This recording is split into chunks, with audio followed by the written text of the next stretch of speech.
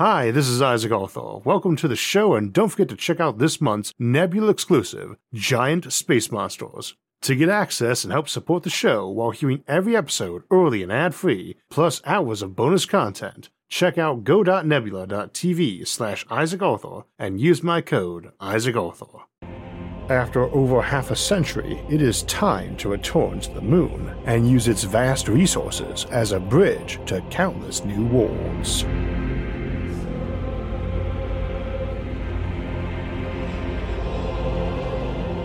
Welcome to Science and Futurism with Isaac Arthur, and I am your aforementioned host, Isaac Arthur, writer and producer of this show and also president of the National Space Society, an organization dedicated to a future of space settlement. And when it comes to settling space, finding a way to set up self-supporting bases on the moon is necessarily always at the forefront of those efforts. After all, if we can't make things work on the moon, the only celestial body within real-time communication distances of Earth, how could we ever hope to make things work on any other planet? At its core, though, the moon is not just a prototype place to try out space settlement, but also the gateway to those other places because it is very rich in resources to mine, process, and refine, but also low in gravity and air, the two things that make getting off Earth and into space so hard. This is why we have done so many episodes on the moon, and will doubtless do many more, and why today we will be focusing on how we get those resources, and in the near future, with existing technologies. And it all comes down to economics and the tyranny of the rocket equation. If I want to put a spaceship on another planet, I either need a vastly better fuel and propellant, or I need to be willing to launch dozens of ships into space carrying a payload of fuel, just to be able to have the fuel to send one of those spaceships off to another planet. That ship isn't moving too fast either. Even if better fuel is found, it is still better sourced on the moon, but so is all that air, water, and honestly anything that we could build there instead of here on Earth. That might get sophisticated as we improve automation and options like 3D printing. For now though, it is okay if we have to fly every sophisticated piece of equipment up from Earth, every microchip or control panel, if we can produce big, thick shielding panels for the ship, or water tanks or water for those tanks on the moon, or simply get the resources there and move them to orbital factories and dockyards near Earth. After all, on the moon we have a power generation issue.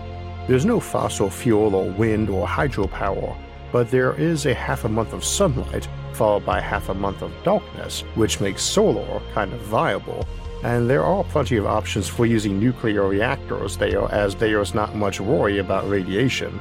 Or rather, the place is already pretty irradiated, so it's not a big concern to add to that. We could contemplate some sort of arrangement where nuclear combined with solar ran a lot of the power-intensive projects at a base for 2 weeks, then shifted to lower power ones. Maybe you smelt metal for 2 weeks and then spend the next 2 weeks surveying for or collecting new ore. We do have a lot of ways to supply power in the dark period too, and for that matter, there are places on the moon that are more or less dark than average. Some crater bottoms are perpetually dark, or nearly so, and lava tubes too, whereas some crater rim walls, especially far from the equator, get much longer periods of light. Those craters and lava tubes are of immense interest to us as resource sites too. Now, when we talk about building a lunar economy up and extracting material from there, it is worth noting that this is not pie in the sky.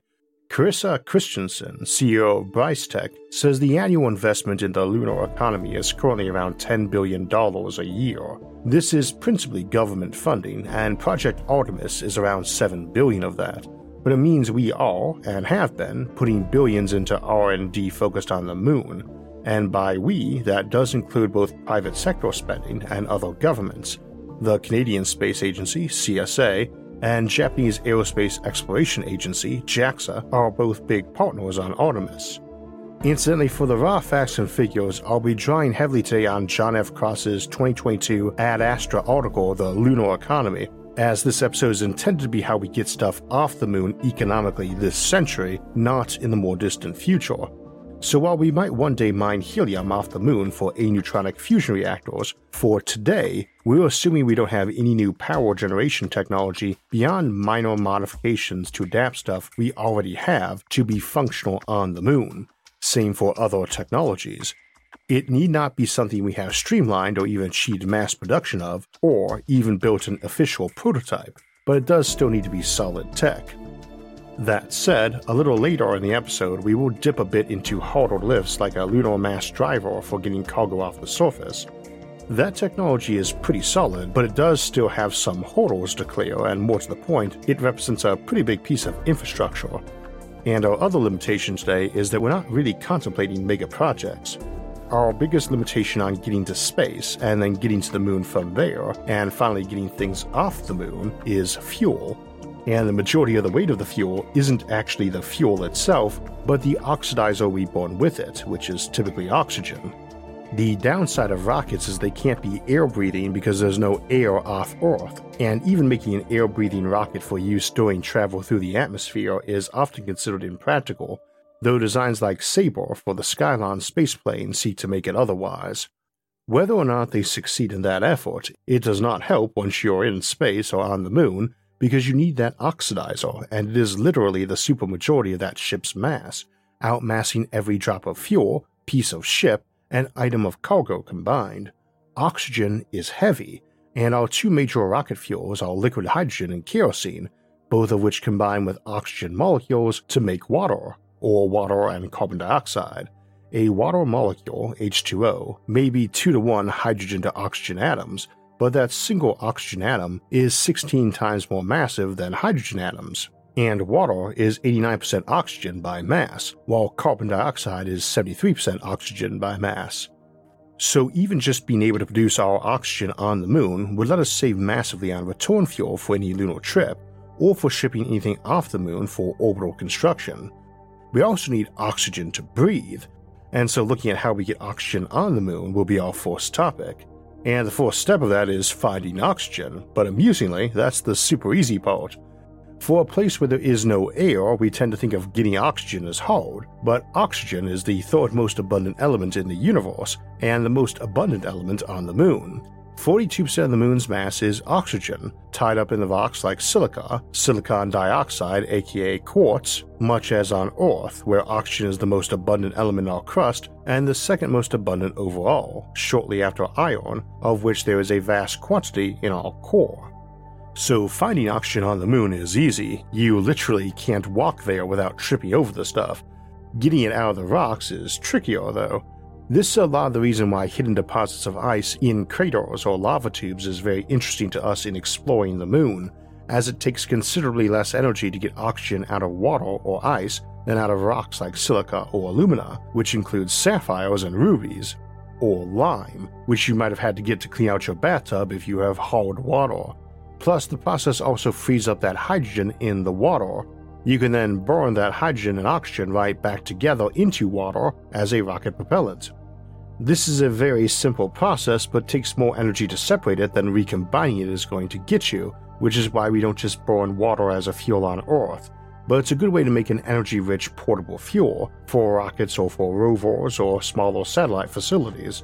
If you have a big, bulky, stationary power source, like a nuclear reactor, or several acres of parabolic mirrors focused on a solar thermal tower that could produce tons of fuel and oxidizer during those 2 sunny weeks, and then lie dormant thereafter till the sun rose again, letting you produce a ton of fuel and oxidizer in the meantime, at a rate of about 13 million joules per liter or kilogram of water to be separated, though probably a decent chunk of that would be lost to various conversions and inefficiencies. In the absence of readily available water, though, we have an alternative to electrolysis, and that's metalysis or cracking rock, which is generally about 45% oxygen by mass on the moon. This takes a lot more energy, varying by the rock type, and instead of getting oxygen and hydrogen, what you actually get is some metal plus oxygen, which is a plus too, as we want to be able to mass produce steel or aluminum or titanium or silicon there, not just air. There is $1 million prize from NASA for the first team to demonstrate a method to extract 5 kilograms of oxygen from simulated moon rock in 8 hours or less, which works out to 15 kilograms or 33 pounds a day. That might not sound like much, and indeed it is not for fuel, but it is all the oxygen you need for several humans to breathe during that time. We go through a little under a kilogram a day per person, 0.84 kilograms or 1.85 pounds on the space station, and presumably the consumption would be similar on the moon. Around 15 years back, Derek Frey of Cambridge had put together a reactor that could do about a kilogram of oxygen for 142 megajoules, which is an order of magnitude higher than electrolysis of water, but was producing metals as well, and that would work basically anywhere, on or off the moon, on some asteroid. For context though, a rocket booster might easily go through hundreds of thousands of kilograms of oxygen to get off Earth, and tens of thousands to get off the moon. So if I wanted to get 10,000 kilograms or 10 tons of oxidizer produced every day during a day cycle on the moon, we are talking over 1 trillion joules of energy, or 16 megawatts, to produce about 7 kilograms or 15 pounds of air per minute. Enough for an 80-person team to breathe for a whole day produced in 1 minute, or enough for a modest daily launch of a roughly equal weight of cargo off the moon, meaning you could be running a depot somewhere producing refined metals that are launching using the oxygen released during the making of those metals. 16 megawatts is both a lot and not much. A couple months back we looked at various small modular reactors for nuclear energy, and the smallest module we discussed there was a 20 megawatt design by Last Energy. On the solar front, there is no air in the way on the moon, so a whole bunch of shiny aluminum parabolic dishes pointed at a solar thermal tower should have no problem providing at least 100 watts per square meter of actual electricity, and a good deal more in terms of heat that might be used for assisting processes for separating rock. So a field 70 meters in radius should do the trick. One of those alternative oxygen creation methods is to heat rock to above 900 Celsius, and many metal forging processes are heat dependent, so energy being lost to heat in the usual flow of making electricity can at least be partially productively repurposed. We also have magma electrolysis, where you melt a lunar regolith by running electric current with it, liberating oxygen at temperatures of 1400 degrees Celsius or 2500 Fahrenheit. Given that making big shiny metal panels shaped as parabolic dishes out of native aluminum is not that hard of a process, one could imagine landing with some pre-built ones or a reactor and using that power to build more, in situ bootstrapping of energy. As a minor side note, during the daytime on the Earth side of the moon, it is usually nighttime on parts of the planet, so power creation on the moon, without air to interfere, could plausibly beam energy back to either Earth itself during Earth's night phase, when Earth-based solar doesn't work, or to various satellites and facilities in orbit of Earth but currently in its shadow. Every little thing that might make money on the moon or decrease losses on surplus production is one more thing that makes lunar settlement viable. This is definitely a thing of the next couple of decades too. Citigroup analysts are expecting the annual revenue of the space industry to hit $1 trillion by 2040, which isn't that far off anymore, and they're predicting a 95% reduction in launch costs by then. This is not assuming any new technologies, just anticipated ones making expected progress at streamlining and improving, paying off the research costs, and scaling the production of the technology up. One of the notions suggested for scaling up fuel production on the moon would be setting a guaranteed price for a time, several $100s a kilogram. At that point in time, someone can rely on a decade of steady revenue, which makes it feel less risky of an investment. But if we imagine a single parabolic dish or photoelectric solar panel around a meter across that was steadily producing 100 watts on average for a decade, then under electrolysis we would be able to produce over 2,000 kilograms of rocket fuel by electrolysis, or 200 to 300 kilograms of oxygen and a similar amount of metal. If you're expecting to make several $100s on each of those kilograms, then you're looking at somewhere around a $100,000 return off that single panel or dish. Such a panel might only mass a kilogram, or even less, especially first-generation ones brought from Earth, which might then get to the moon for under $1,000 a piece and recoup that investment in a month or two. I should also note that our options aren't just electrolysis of water or metallysis or cracking of rocks. We also have some carbon dioxide on the moon, and we are getting pretty skilled at separating carbon from oxygen. Carbon is quite valuable too, and needless to say, carbon dioxide is handy for plant growth on the moon, which would reduce food you need to bring in. As another minor side note, since gravity is small on the moon and there is no air or wind, your panels and dishes can be large with relatively little structural support.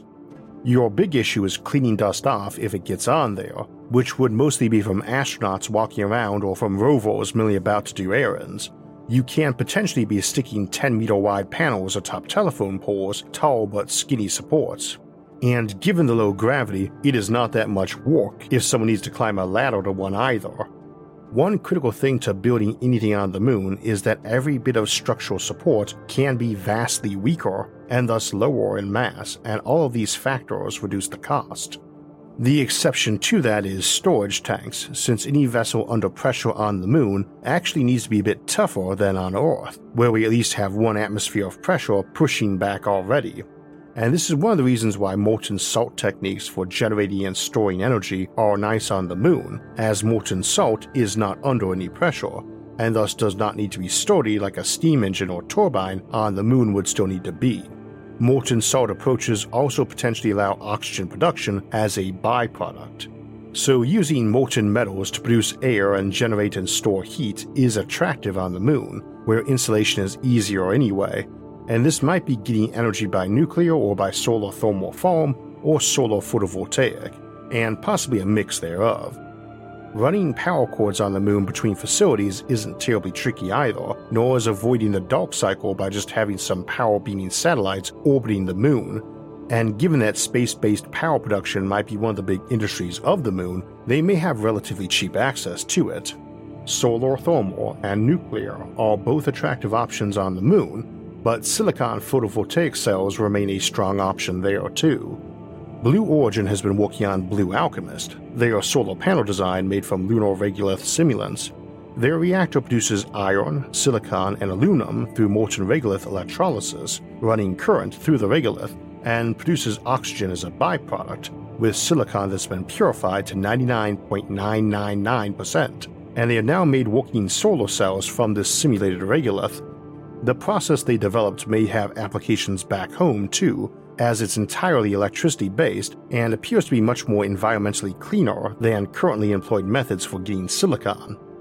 There's a lot of silicon on the moon too. Silica, or silicon dioxide, is the most common compound on the moon's surface at nearly half, followed by alumina, dialuminum trioxide, at around a fifth to a quarter, and then a rough three-way tie between lime, which is calcium oxide, iron oxide, and magnesia, or magnesium oxide, each making up a tenth or so of the lunar surface compound, depending on the region.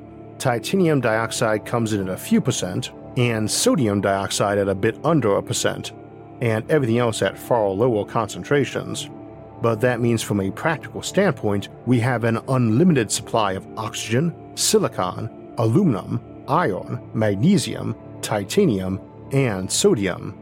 Note that hydrogen, carbon, nitrogen, potassium, and phosphorus, all fairly critical to life and farming on the moon, are not casually abundant and may be easier to truck in initially. We do not have to get everything in situ. If you can get 90% of your raw mass on the moon instead of Earth, that massively alters the space economy. For one thing, it also creates one, since you'd have all that industry and freight capacity to and from the moon that would make other industrial and economic sectors easier to start and piggyback off of. It is important to keep in mind that we really don't know the best way to get resources off the moon yet, other than that many techniques from Earth probably still apply well, while other crazy options might work too that would never work on Earth. For instance, you might use a roving mining facility that trundled around to good small deposits, then basically went over top of them, suction cupped over them, then blew out huge inflatable mirrors the size of football stadiums to act as a solar oven on that spot, vacuum up the superheated gas and centrifuging it into its constituent bits. Such a tactic would be utterly insane on Earth, and probably isn't the most efficient approach on the Moon either, but even so, it would actually work. I would say your processor might just be a vacuum cleaner rolling around the Moon's surface, but vacuums don't work on airless planets, so just a scoop would have to do. That low gravity and lack of air also makes it fairly easy to move cargo around, so you don't really need to contemplate onboard refining. Rather, we can expect surveying drones to wander around looking for the best deposits of the desired material, and then for something bigger to come on by and get it, probably by either that scoop or a sweep approach, maybe by an actual robot hand picking up loose rocks of a desired material. This might not be on the Moon's main surface either. Those craters in many cases are going to have some nugget of meteor in them, which might be a nice individual find, and those immense lava tubes might be great places to mine too. I don't want to give the impression that our options are limited to just dumping energy into rocks to melt them down. I like that one as a general one-size-fits-all approach that's easy to explain to folks new to the topic, but in all probability it's one that will rarely get used. It is essentially the brute force energy approach, which is mostly handy for its simplicity. Also, it may be needed in some cases simply from restrictions. I am strongly of the opinion that the Outer Space Treaty can be ignored as a placeholder awaiting something more informed and useful, but it is entirely possible it or some future modification or successor of it might see restrictions on resource utilization. We might see a ban on fission reactors there, or power beaming from there, or limits on mining techniques that involve throwing lots of high-speed dust or releasing certain vaporized materials or quantities thereof. I think your two biggest non-fuel demands are going to be steel and aluminum. Truthfully, we don't need much oxygen to breathe, and much would be recycled by growing some supplementary plants and herbs for fresh greens and flavor. Aluminum is abundant, but the preferred source is assumed to be anthrite, 1 calcium atom, 2 aluminum, 2 silicon, and 8 oxygen, and would typically be obtained by grinding anthrite out of anorthosite and then magnetically separated from magnetic anorthite. The FCC Cambridge process is a favored process, using electrolysis of the ground-up anorthite in a bath of molten calcium. After the oxygen comes out and the calcium melts into the bath, we would expect the silicon to remain solid, and the aluminum, being denser than calcium chloride, would drip out of the bottom for collection. The process would probably need to be fine-tuned for a lower gravity environment. It would anticipate yielding 46% oxygen, 20% silicon, 19% aluminum, and 14% calcium by mass. A parallel approach works for removing iron and titanium from ilmenite, found plentifully in Lunar Maria, and is magnetically separable, and gets you 37% iron, with the balance of the mass equally split between titanium and oxygen.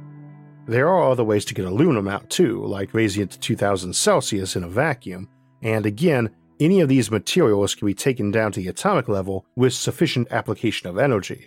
The trick for optimal processing is finding that Goldilocks spot of effort, time, equipment, and energy, and that will be different for every material. But an abundance of sunlight, lower gravity, and a lack of air are the three critical factors likely to shift which processes work best on the Moon as opposed to Earth. Also, here on Earth, we have vast supplies of water as a coolant or solvent, and a surplus of manpower and replacement components. Stuff built on the Moon needs us to contemplate cooling options besides air or water, and must be very durable and potentially need replacement components that can be easily 3D printed. Remote control and maintenance options are also viable on the Moon, as it's close enough that signals lag on a couple of seconds, not minutes or hours as with the rest of the solar system. Also, while we talk about it as a great place to get oxygen or aluminum off of, valuable elements like gold or platinum are every bit as plentiful on the Moon as asteroids. Speaking of aluminum again though, while it is a high energy cost material to make, it is a handy one for production on the Moon for many reasons, but maybe most of all, early on, as an alternative to water. Hydrogen and hydrocarbons aren't the only things that burn when combined with oxygen, and aluminum is a great example of that. Aluminum will burn with water to produce alumina and hydrogen molecules, and vice versa. You can use hydrogen molecules to take alumina and turn it into aluminum and water. This fuel is called ALICE, short for aluminum ice rocket. and is likely to be a great in situ fuel any place where ice and rock are both plentiful, like the outer asteroid belt, or moons of Jupiter and Saturn.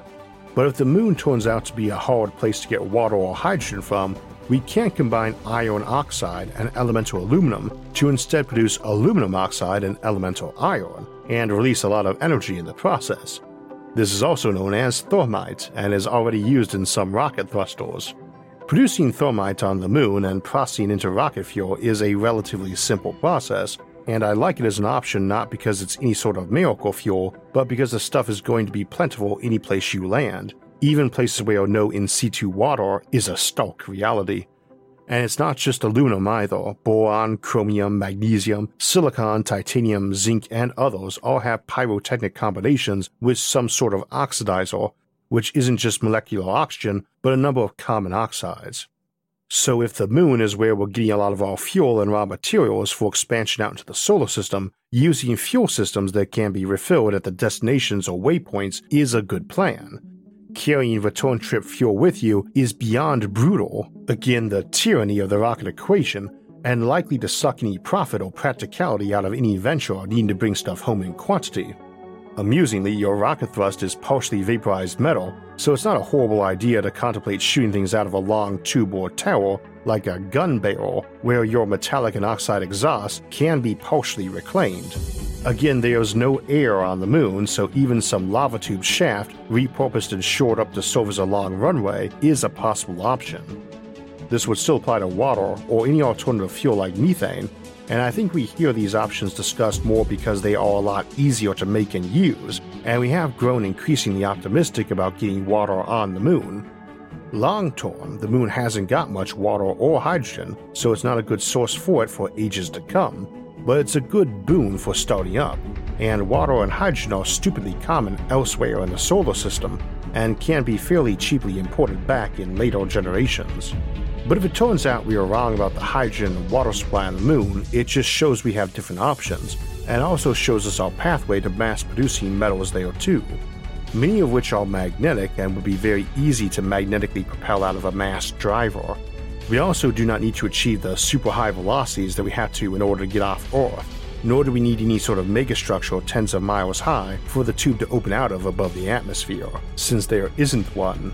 Done with the right timing, things launching off the moon already have a lot of the extra delta V they need to get to a more distant destination, or vice versa, have their velocity dropped enough to make an orbital insertion around Earth or to air brake down to Earth relatively cheaply. We might one day have big orbital installations around the moon, including lunar elevators or orbital rings, but early on we can probably get away with a launch tube running over the surface that only has a tube for the sake of keeping dust out, and thus need not be very substantial.